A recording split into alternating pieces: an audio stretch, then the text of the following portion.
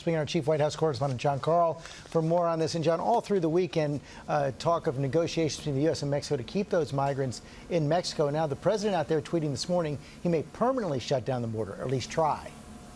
He's certainly making that threat, George, but the administration is trying to work out a deal with the incoming president of Mexico. He takes office on Saturday, an agreement that would keep those migrants on the Mexico side of the border while they wait for those asylum claims. There have been conflicting reports about the progress of those negotiations.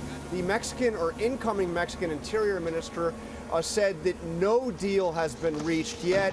Meanwhile, the president is up this morning already tweeting about all this, saying that Mexico should send those migrants back to their home countries, saying do it by plane, do it by bus, do it any way you want, but they are not coming into the U.S. We will close the border permanently if need be. And John, meantime, on the Mueller investigation, a status report expected on Paul Manafort. Of course, he's the president's former campaign chair, and whether or not he's cooperating with Mueller today, as the White House appears to be bracing for a very tough report from Mueller. I was talking to Alan Dershowitz, who's been an ally of the president yesterday, said it could be devastating.